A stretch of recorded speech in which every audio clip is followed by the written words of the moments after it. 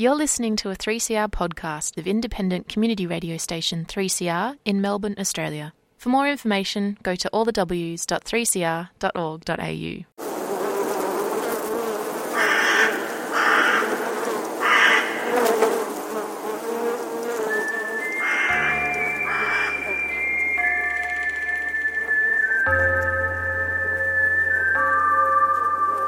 It is time to kill superannuation stone cold dead.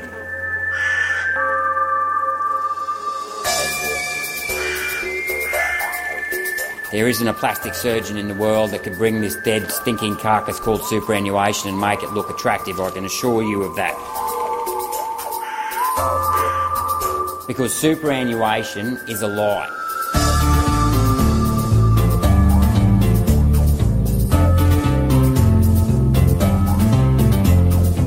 Out of the shimmering haze, perhaps brought on by global warming, a stranger rode into town, and his name was Gerard Rennick. Senator Rennick. Senator Rennick, that is. A Liberal National Party senator from Queensland. He might be a climate denier, but he knows superannuation stinks to high heaven.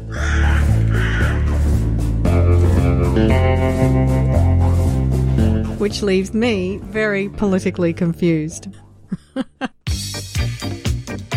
Welcome to Unemployed Workers Fight Back. Join your hosts Anne And Kevin. the second Friday of every month on The Sewer Show. Between 5:30 and 6:30pm. Here on 3CR Community Radio. This is a show where we explore macroeconomic solutions For the unemployed and underemployed, everyone in our community has value. Welcome to Unemployed Workers Fight Back on this Friday the 23rd of July. Anne? Hello, Kevin. Hello, Larry and Larissa, our listeners. I always like it that we're a nice foursome.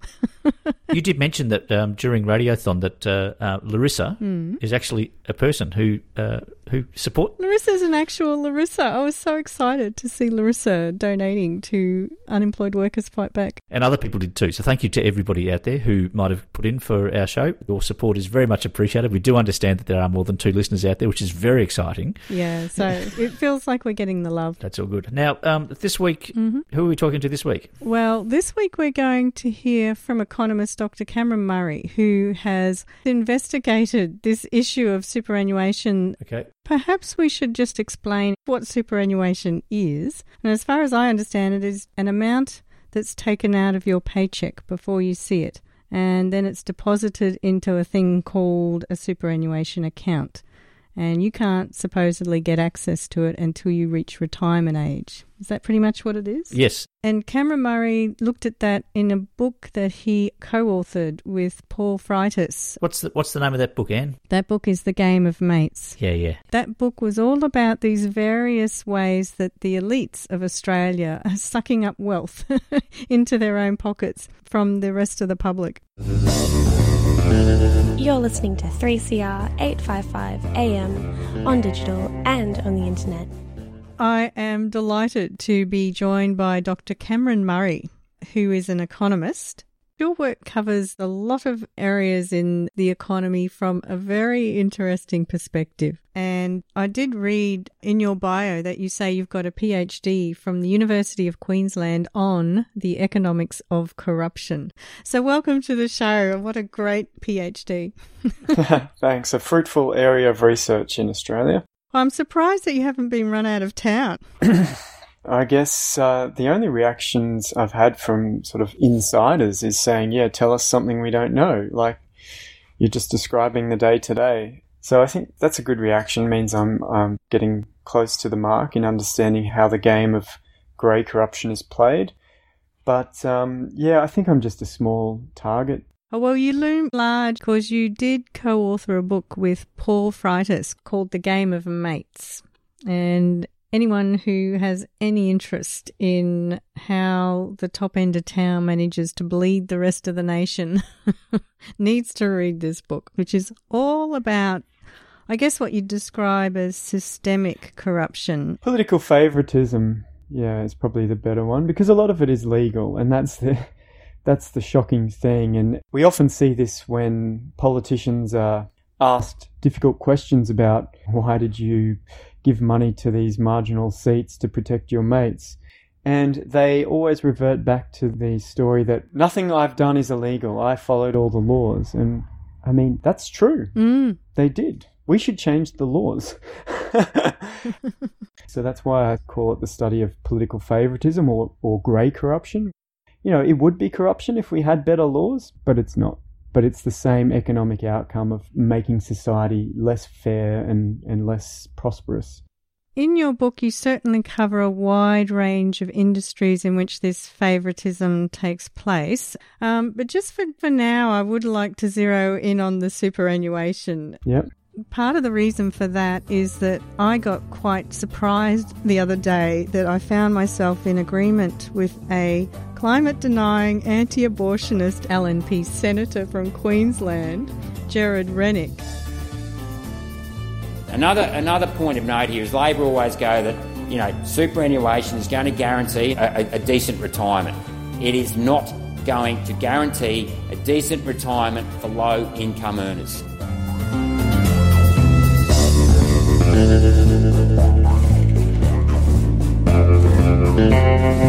I found myself nodding along to his description of the superannuation industry, This dead, stinking carcass called superannuation.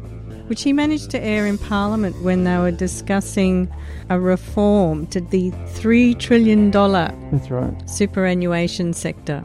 And I guess I was just so surprised to find myself in agreement with the senator that I thought I'd better get you in to find out if I haven't gone completely off the rails here. So I'm wondering if you managed to catch any of that debate. I did listen to that speech, and I'll let you know that I do know Gerard Rennick personally and have had conversations with him about superannuation. And I guess I would encourage you to listen to his ideas because he's thought them through independently, and he's not someone who follows the party line. He's genuinely there to think for himself. And I think if we had more people in Parliament like that, we'd get much better outcomes, because most of the game in politics is towing the party line, you know, slagging off the other team, regardless of the content of the policy. So I would say the Parliament is better for having him and people like him. Well, I'll tell you what, I'm a true Liberal because I think that people should have the choice as to whether or not they want to invest in superannuation. Now, Gerard certainly has a way with words. You know, two types of people in this country. There are the battlers and the blowhards. But for Labor to be sitting here complaining about the battlers being shafted, if you're serious about the battlers being shafted, let the battlers keep their own money. Yeah, well, you know, a lot of senators and politicians from Queensland bring their colourful language down to Parliament and tell it like it is in the most creative of ways. I like that as well. Mm-hmm. But Gerard he's a businessman. He's been an accountant for a long time. And I must say, I did a Masters of Finance, and, you know, there was one subject on superannuation. I failed the assignment. Luckily, I still passed the exam because I slagged off superannuation then. I was never in favour of superannuation from the get-go. I can remember the August 91 budget when it first came in because it was my first year of working. I'd just finished a Bachelor of Commerce the year before, had a HECS debt, right, where I got brainwashed. I had to pay to be brainwashed because, you know, I was taught about efficient market hypothesis and that. That's another story for another day. And isn't it funny how MMT, this, I guess it's associated with somewhat of a lefty political approach, has found this common ground with a senator, the right-wing, hard-headed accountant. And that's because once you start looking at the numbers at the end of the day, you realise that superannuation, it's the most resource-intensive accounting exercise ever invented. We employ more people to man the spreadsheets of superannuation than we do for the whole military in Australia. Wow. In terms of the diversion of resources away from productive activities, we've decided we need a second army, a whole second military. They're going to fight the spreadsheet battle right. in the big office towers of the capital cities, and they're going to essentially trade the same set of assets with each other, pretend that they know what's going on, pay each other bonuses for market changes that they had nothing to do with, all at the same time, having no ability as a system to actually functionally help people's retirement. You have just completely verified what I heard Senator Rennick say, which is it just promotes this crazy, what he called paper shuffling. Paperwork doing this, paperwork doing that. We've become a nation of paper shufflers. Yeah, it is quite literally paper shuffling. And from the MMT perspective, the totally sensible thing to do is think, well, having enough money is never a problem for society because money is just an accounting system. It's always a question of production and distribution. Mm-hmm. So from the MMT lens, you can ask, well, how is having shareholders swap shares for cash continuously and change the price of assets in asset markets, how is that helping society look after old people? Now, MMT economist Dr. Stephen Hale, who we have had on this show before, back in 2017, he wrote an article criticising superannuation. He described it as an innocent fraud. Yes, Stephen's totally right on this. According to Dr. Hale, the system is fraudulent in the sense that it just doesn't do what it claims to be doing because that's not how the economy works. So we know from modern monetary theory that we don't need to find the money to pay for the costs of an ageing population. The Australian federal government can create the money out of thin air as it needs to. So if we need to build more retirement facilities, the problem is not finding the money. The problem is finding the construction workers and the bricks and mortar. So the other way it's fraudulent is it sells itself as reducing the burden on taxpayers. And the other thing we know from modern monetary theory, of course, is that none of the social security payments come out of taxpayer money. That's also not how the economy works. There is no pile of money building up somewhere that is the taxpayer money. So when taxpayers pay their money to the government, it just gets written off. It just disappears back into the keyboard from whence it came.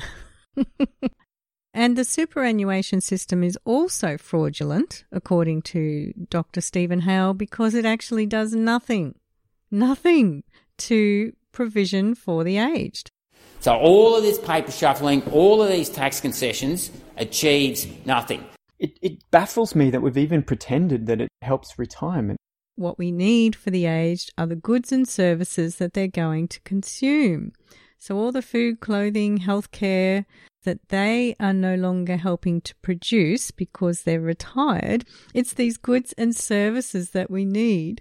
And the solution to that, the only solution, is to increase the productivity of the workers who are left in the workforce.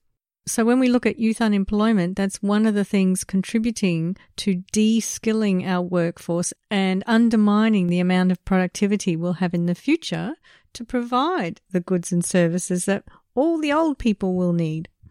And I hope the MMTers can be a bit noisier about this in public because it's one of the biggest wastes of resources in the country right now. I mean, you might say, buying $100 billion set of submarines is a waste. Well, that's only 3 years of super fees. Those submarines are going to last ages, right? Yeah, at least you've got a bit of steel to show at the end of it. Yeah, at least you've got some submarines. All we have now are 30,000 people sitting on computers with spreadsheets. And he had some other critiques. When Bob Hawke said that superannuation was going to be used to invest in Australian manufacturing.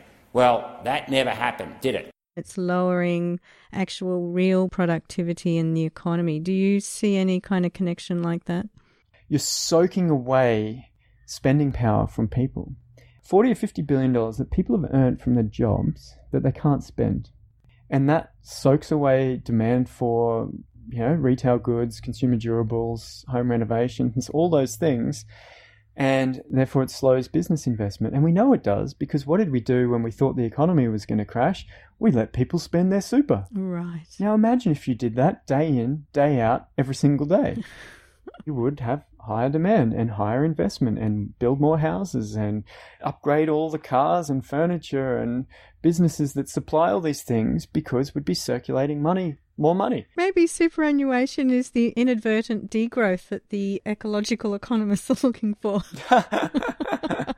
Maybe. As an accountant, you're trained to think, well, where does this money come from?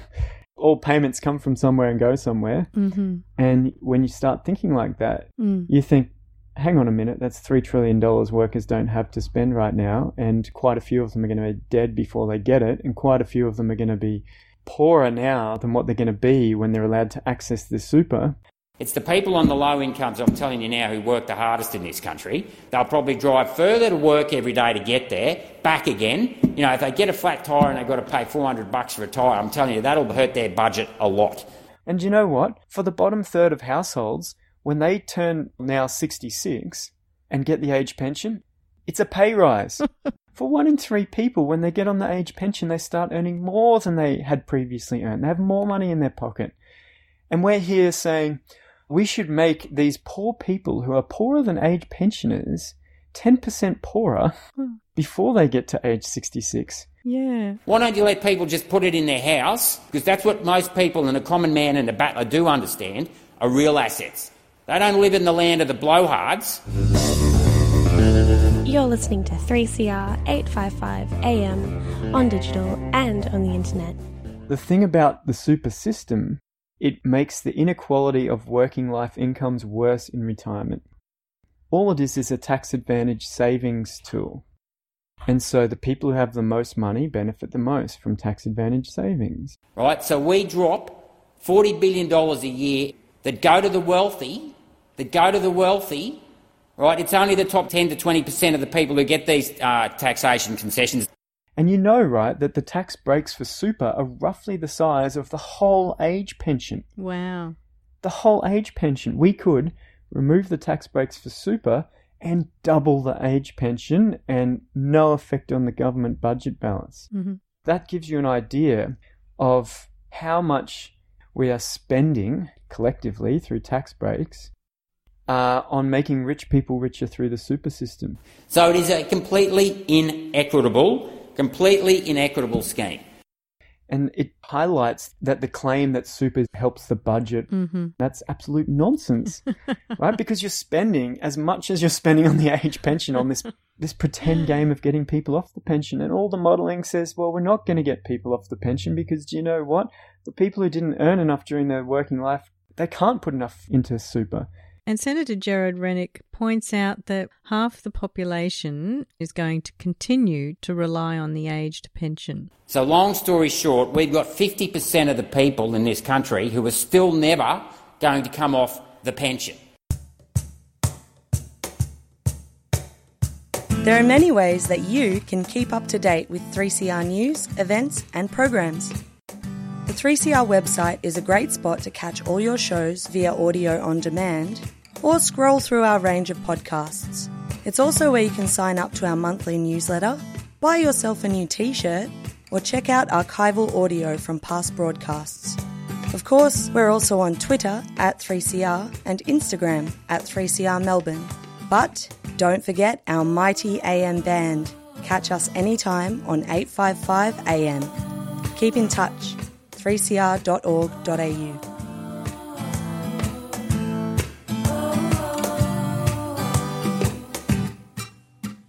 And Dr. Cameron Murray, you describe superannuation as an area of where these things called grey gifts happen. So I'm wondering if you would mind explaining what a grey gift is and how superannuation manages to act as a grey gift. Okay, so a grey gift is essentially a gift that you can give to another party, and in doing so get themselves a personal benefit.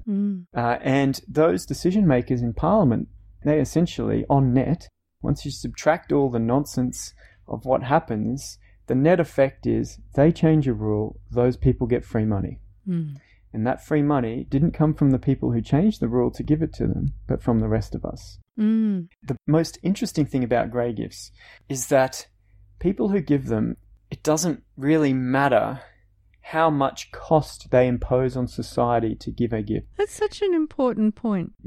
So if you want to give a gift of $10 million to a certain group of people, you will be happily imposing costs of hundreds of millions of dollars on everybody else in order to give that $10 million gift. It's been known about this concept for a long time. Okay. I've just sort of repackaged it and applied it to a lot of the political decisions going on in Australia. So when you change a law that, for example, requires people to pay more super, you're essentially changing how much money super fund managers make, how many seats there are on boards for union officials to have, how many fees get soaked up from this. So essentially that is pure economic rent. That's just a free gift. So for superannuation, we've just had the decision to increase the compulsory rate.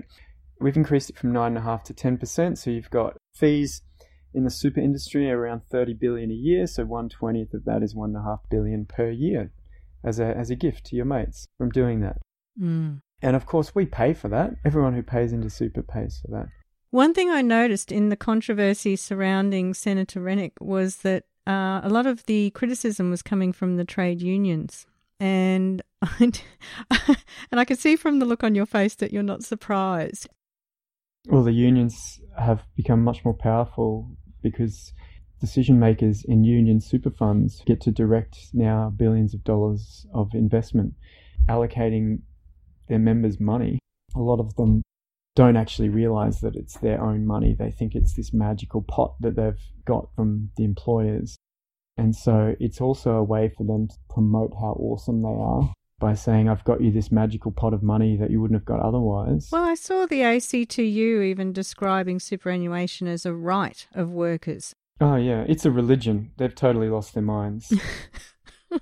They literally do not care that any day they want, just give the cash to workers to spend today. They don't care that 1 in 6 of their workers will be dead before they get their super. They just do not care because they're getting rewarded for thinking a certain way. And when humans get rewarded for thinking a certain way, they simply cannot comprehend something different. We're talking about the superannuation that only looks after the rivers of gold for both the union funds and the banks. And so that's why you end up with people like Jared Rennick being the only people willing to say how it is in Parliament. He gets slammed for it. He absolutely gets slammed. There are no rewards to him. All cost. Their rate of return when CBA, just before they sold it, before they got done over with the Banking Royal Commission, their rate of return on their fund investment division was 66%. I mean, that is an incredible return on equity, and it just goes to show what a racket superannuation is. It is nothing but rivers of gold for the blowhards, banks, unions, whatever. I don't care. Think about someone in a union movement trying to put their hand up and say, hey guys, that's our money, maybe we should just have it in our pocket. Imagine putting your hand up in a union and trying to say that. You'll get slammed. You'll never get to another union meeting. You're listening to 3CR 855 AM on digital and on the internet.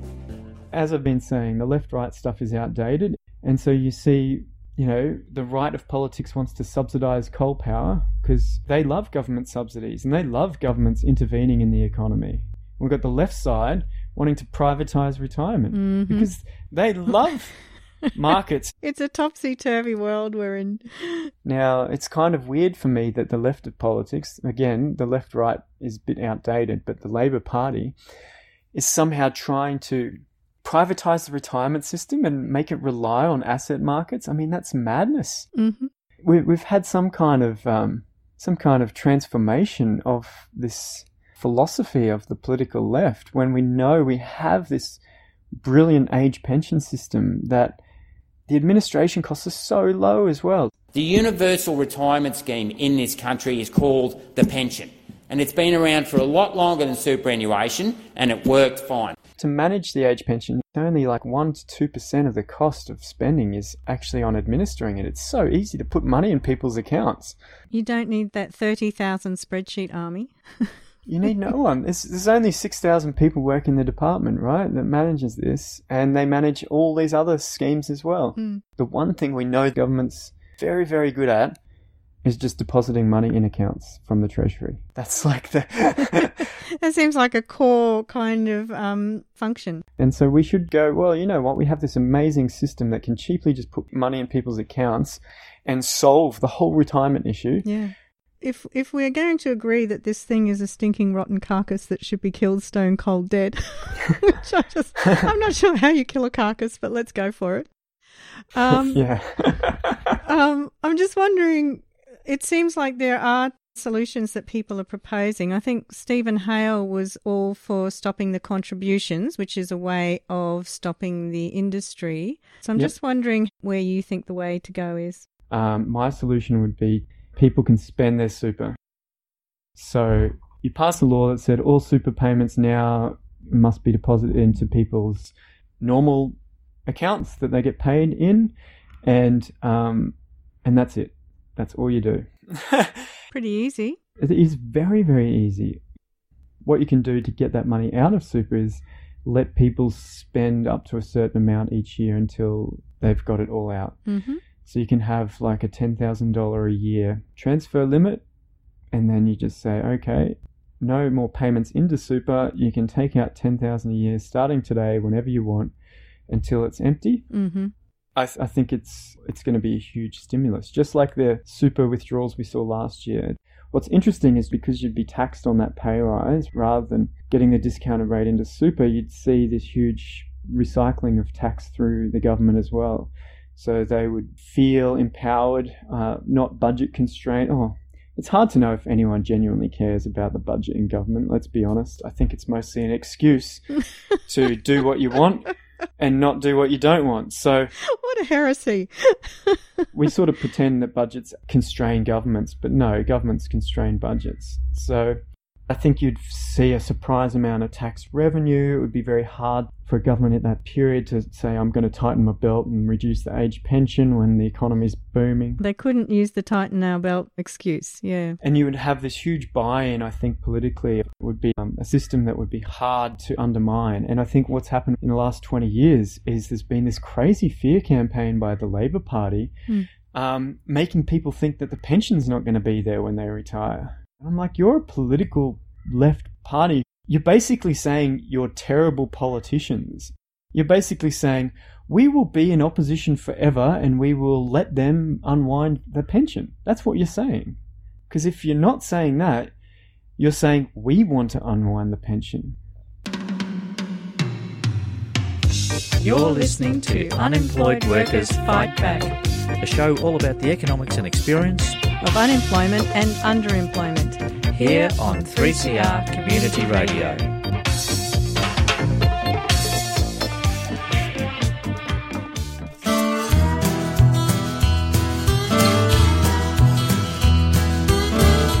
On this issue of fear and retirement, there's this 648-page document called The Final Report of the Retirement Income Review. And it was put out by the Treasury in July 2020 and signed off by Josh Frydenberg, our Australian Treasurer, and you can find it online.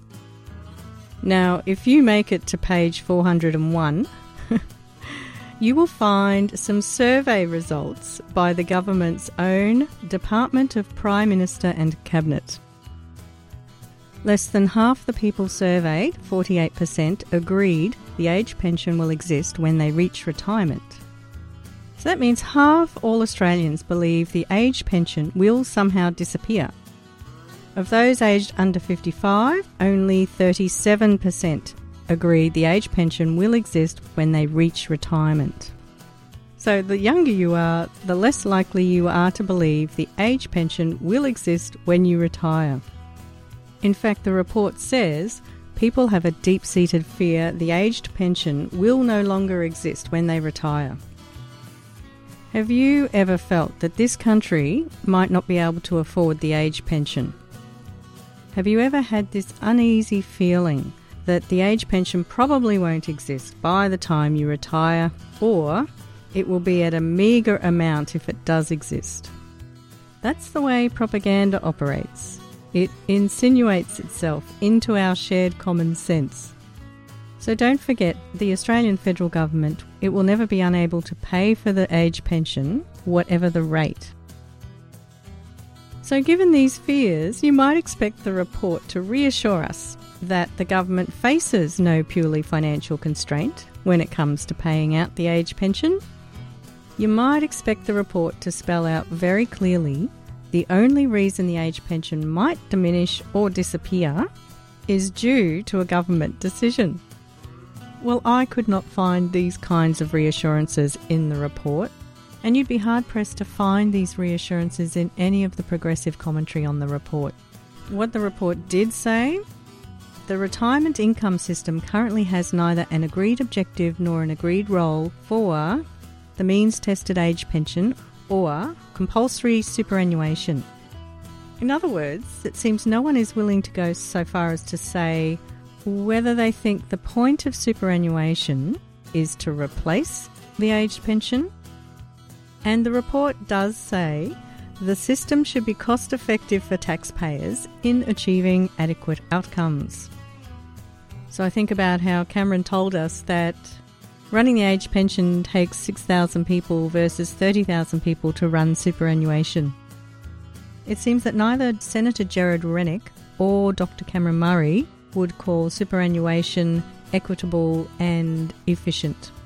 I did see progressive economic commentators hailing a headline statement out of this report.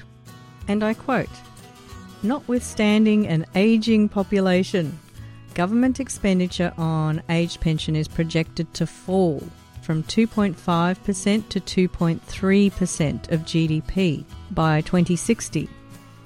Now, assuming our society is still intact by then, despite the climate crisis, this is actually not good news. Those tax concessions for the wealthy are going to rise, and the spending on the age pension is going to fall as a proportion of GDP. It seems this effectively means the government knows it'll be giving more money to wealthy retirees and less money to low-income retirees. Now, why might it be giving less income to low-income retirees? The report gives the game away a bit by saying this shift is a result of higher superannuation balances and impact of the means test, particularly the assets test, in determining eligibility for the age pension. In other words, they're going to squeeze more people off the age pension using an asset test. And it also sounds like they want more people to fund themselves, despite the apparent lack of stated purpose the report mentioned earlier. So was there any good news in the report? Well, there was some. They are saying the aged pension is working. The aged pension, they say, combined with other support like healthcare, is effective in ensuring most Australians will achieve a minimum standard of living in retirement, in line with community standards. But they also note renters and involuntary retirees. Involuntary retirees being those who can't find a job after the age of 55, experience higher levels of financial stress and poverty. Now, that financial stress might have something to do with our housing crisis and the low level of job seeker payments, now back at 2/3 of the poverty line. So with all of this, don't forget the Australian federal government could, any time it chooses, raise the rates on any of the social security payments, including the age pension, as we saw it do with the job seeker rates during the COVID lockdowns.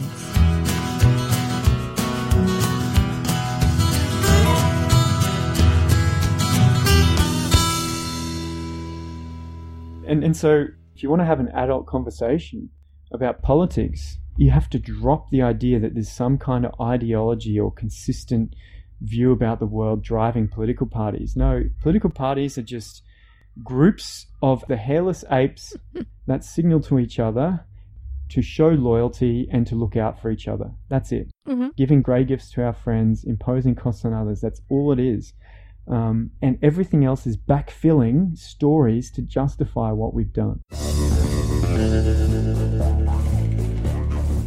So there's a new political party that's sprung up, the New Liberals, who follow the MMT line on their economic thinking. So that's why I wanted to talk to them.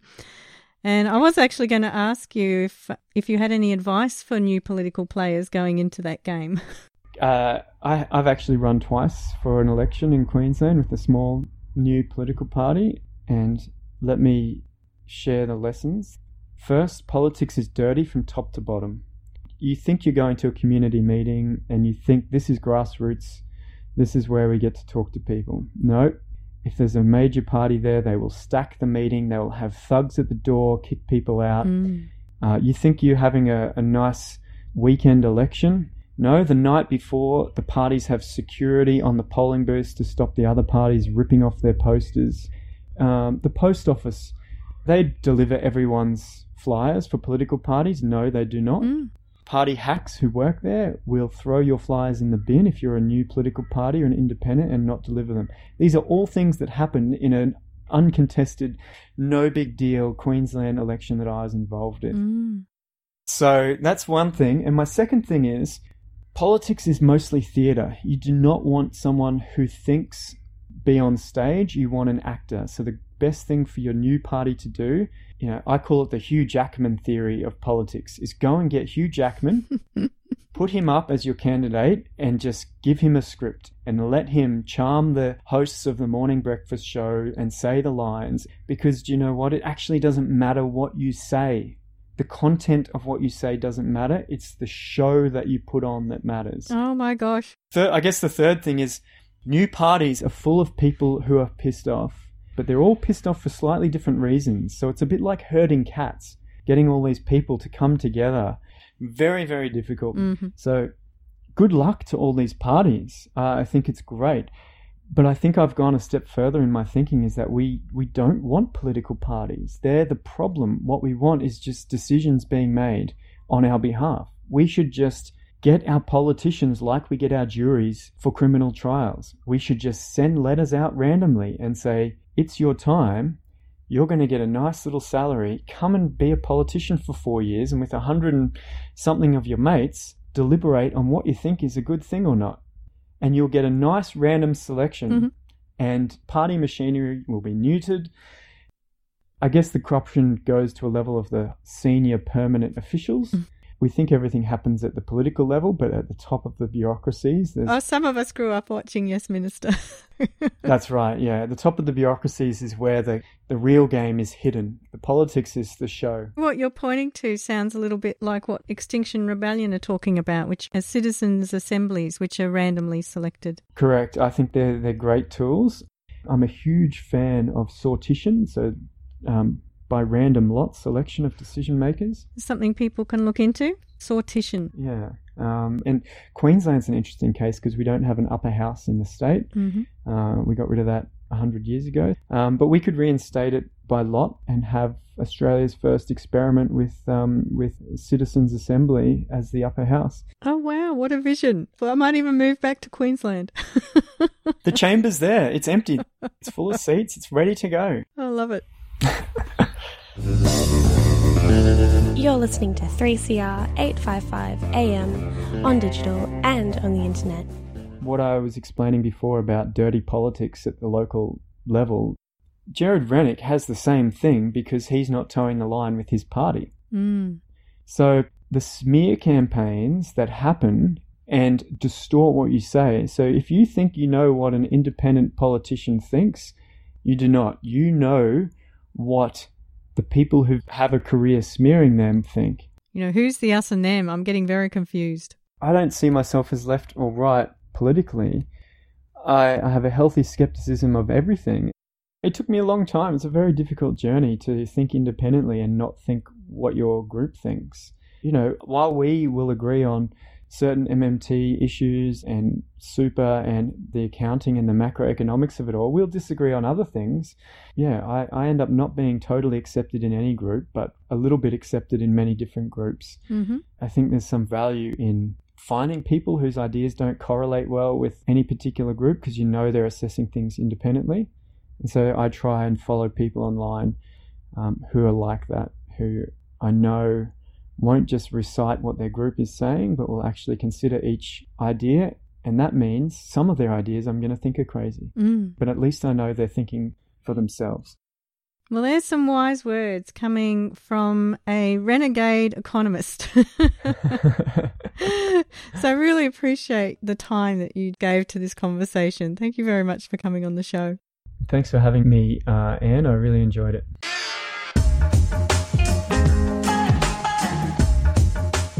This is Bill Mitchell. You're listening to my favourite Melbourne radio station, 3CR, with Anne and Kev, Unemployed Workers Fight Back program. Great program. Great guests.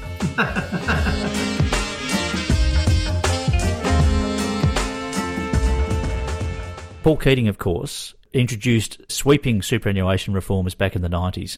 Mr Speaker, this House last night passed the Superannuation Guarantee Levy. In doing so, it has entrenched in legislation a great reform which will be of great benefit to coming generations of Australians. Ordinary Australians will be able to build a decent nest egg for their retirement as a result of the policies of the Labor movement. People now on average weekly earnings, Mr Speaker, will be able to retire on an income twice the old age pension. Twice the old age pension.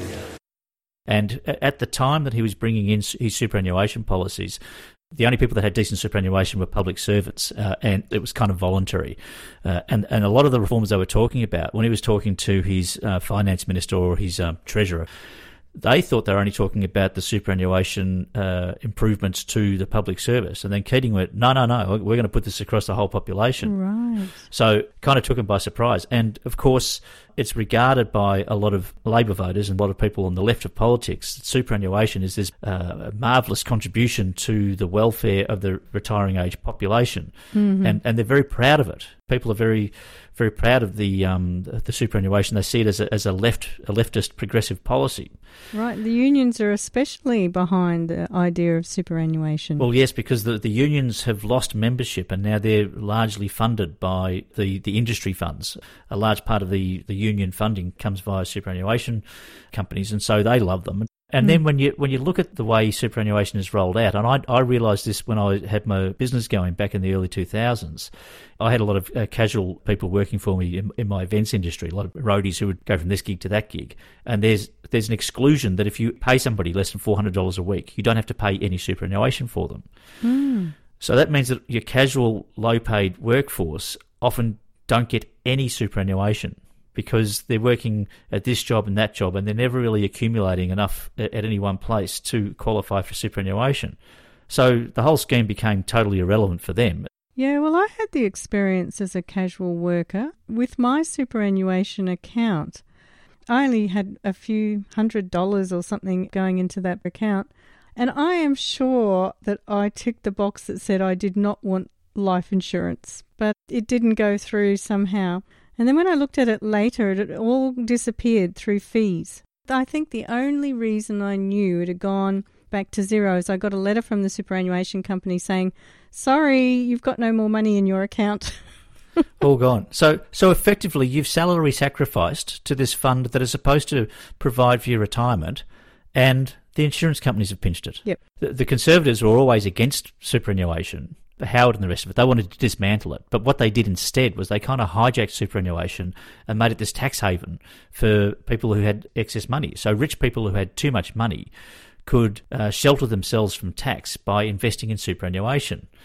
It's morphed. Superannuation has morphed as a vehicle that was supposed to be there for all to enhance their retirement to a tax avoidance scheme for the rich. Mm. And then, of course, the really big ideological twist with superannuation is that it means that Conservative governments will say, oh, we've got a superannuation policy, therefore you don't need the pension, the age pension, so we're going to wind back the age pension. Mm. Now, as MMTers, you and I, and we understand that the government has no financial constraint. Mm-hmm. One of the nicest things that a society could do is look after its elders. That's what good functioning societies do. And what Keating effectively did with his superannuation policy was privatise retirement. He said, you all need to look after yourselves now, and we're going to give an avenue for Conservative governments to reduce their perceived obligation to pay the pension because you're going to look after yourselves now. Gives them a cover for unwinding the pension. Yeah, so it turns into this thing where the pension gets wound back, people who need it the most aren't getting it, the rich get a tax haven, and this is our superannuation position. So it's a stinking rotten carcass, Kevin. Yeah, so is it a progressive lefty thing? Mm. But there's so much money in it now. How do you dismantle the system? Well, or what do you do with it? Well, it seemed like a fairly easy solution as far as I could tell, which is you just stop the contributions and then you say people can spend their superannuation if they want to. You're listening to 3CR 855 AM on digital and on the internet. Somebody said to me the other day that the whole reason superannuation started, it was actually a way to have the workers take a pay cut. So instead of giving the workers their 3% pay rise, it went into superannuation. Yeah, that was all part of the accord that Hawke and Keating oversaw with Bill Kelty. They kept wages suppressed and offset it with increased superannuation. So do you think they were genuine about helping people with their retirement, or do you think they were just trying to suppress wages? I think they were actually genuine with trying to help people in their retirement. Mm. I just don't think they thought it through. There's a lot of good things that Keating did, and I think he had a good heart. Mm. But his economic head was always focused around his father's business. His father ran a small light industrial business. I think he made wheelbarrows or something like that. Mm. And Keating always saw that people like his father needed more help. So he ran the country like a small business, which from modern monetary theory, the school of economic thought, we understand that the country is actually nothing like a small business and nothing like a household. Correct, but also beyond that, his focus of who he was trying to help and assist, it wasn't so much your 9-to-5er who's slogging it out. He had an entrepreneurial bent in the way that he viewed his economic policies, because he was thinking of people like his dad, not like people who go into factories and work in just basic workers. I hate to say this, but it kind of goes with his suits and his E-type Jag and his antiques and the rest of it. He had aspirations, didn't he? He did, and I believe his heart was right. Mm-hmm. But in hindsight, it's always easier in hindsight. Yeah. He's left us with a monster anyway that we need to kill stone cold dead. And speaking of wit and language, I had to say I laughed out loud listening to Gerard Rennick. Now, tell me about this Gerard Rennick fella, because he's a Conservative senator from Queensland. You know, I had a bit of a look at him online, and he does seem to have been aligned with the anti-abortionist climate-denying crowd. But as Cameron says, he's got the mindset of an accountant, so he understands that money has to come from somewhere and go somewhere. And he understands that when the money's being taken out of people's paychecks, it's not necessarily going back to the workers. I'm just a bit concerned, Anne, because here we are at 3CR, Radical Radio is what it says out the front there, and we're all lefties and progressives, but here we are promoting the message from a right-wing Queensland senator. I know, I'm a bit worried about my political sanity as well. All I can say to the listeners is just hang in there, right? Like, yep. There are some people who might have a few views that you don't agree with, but there's a couple other things that they might be saying which just might make a bit of sense. And I reckon, just from the small amount I've heard from this Rennick fella, he might offend me on many fronts, but his thoughts about superannuation actually do coincide with a lot of what we think. I think the lesson of this maybe is that these old political categories of left and right, they don't describe well enough where people are on the political spectrum. It's like the football team mentality that people take to their political parties. It's their team, and you either support them wholeheartedly or you're a turncoat and you're a traitor. I've always held the view, and I'm sure many of our listeners also hold the same view, politicians come and go. It's the policies that stay.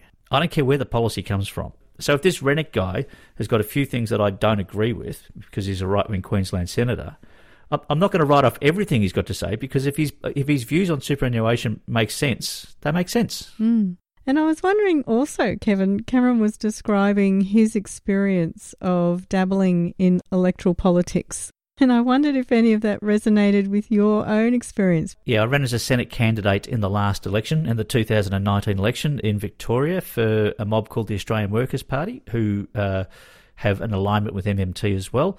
Very progressive. You talk about the political spectrum. We were way left. We were further left than the Greens in the way that we thought. But yeah, small parties, it's an interesting field, because it's internally it's interesting because you've got people with strong minds, strong opinions, not necessarily strong minds, and you do get this kind of loyalty to the team that overrides common sense and practical policy. You know, you're either for us or you're against us. In the book, The Game of Mates, they're describing how the elites are siphoning off half the wealth of the nation, but they don't call it a conspiracy. So they manage to avoid saying either it's a conspiracy or it's a matter of having these really rotten, evil people in power. Instead, they're saying this is a case of how group dynamics operate. In fact, it's something that most people would fall into, because these people just see themselves as doing favours for their mates, which is a really natural thing that most of us do. Yeah. And so the problem happens when the favours that they're doing, which is giving each other these grey gifts, the problem is that these grey gifts belong to the public, not to the individual who's giving them. So that's where the problem starts. So they're giving a gift on our behalf that we didn't agree to, that we probably wouldn't have endorsed anyway. Yeah, exactly. It took me a while to get my head around what a grey gift is, like to understand what that is. And one of the examples that Cameron uses is, imagine an intersection, like a road, a busy road, and you've got this intersection, and so you put traffic lights in, and so you're controlling when people can cross the road. So now by creating a regulation around how you can move, you've created a potential grey gift. If someone could get hold of that and then have the discretion to say who can cross the road when, then they could start selling the ability to cross the road. Let's say I'm approaching that intersection on a regular basis and I've always got to turn right. I might have somebody to give me a favour just to make sure that whenever I'm turning right, I'm going to get a nice, easy run. So then you'd find that some people who want to turn right never get to turn right, and some people get to turn right just whenever they happen to show up at the intersection. And of course, while I'm turning right, everybody else is being held up while I go that way. So it might be a gift for me, but it's an inconvenience for everybody else. That's a good analogy. I like that analogy, Anne. So they happen all through our society, all through our education system, our defence, our tax system, our property rights, everywhere you look. And so we need to understand when the regulations are creating these gifts and how to keep them in the public domain and not just give them to individuals. To that end, I would say that being a lobbyist is often more practical than joining a political party, because as a lobbyist you can appeal to various political parties and you can be quite effective that way. So I think protest groups and lobby groups, that's important. And discussions like this are important because that's how people become involved in the lobby groups, and that's how they put pressure on the political parties, and that's what changes policy. That's the job done. Well, next show we will be returning to the joys of electoral politics. And we'll be speaking with yet another micro party, the New Liberals. Now, the New Liberals are interesting. They are an interesting party. They understand their modern monetary theory, so they do understand how the currency works, and that the federal government doesn't have to tax in order to spend, and it doesn't have to borrow money in order to spend, but it actually creates money when it spends. Well, that's a great foundation for any political party. If they understand how the economy actually works, that's probably not such a bad thing, Anne, I would have thought. Yeah, so it'd be interesting to hear from them because, of course, they have called themselves the New Liberals, and I didn't really prioritise wanting to know about them just for the fact that that was their name. Don't turn away just because they say the word New Liberals and you go, oh, I'm not going to have anything to do with that. This is an interesting space to watch. And I reckon I'm going to have lots to say about that next week when we have that show. Next week, talking to the New Liberals. Looking forward to that. Excellent. But we're going to make way. Mafalda's coming up next, and so we'll see you again in a couple of weeks. See you later, Anne. See you then, Kevin. So, if you want to get serious about protecting the battlers in this country, it is time to kill superannuation stone cold dead.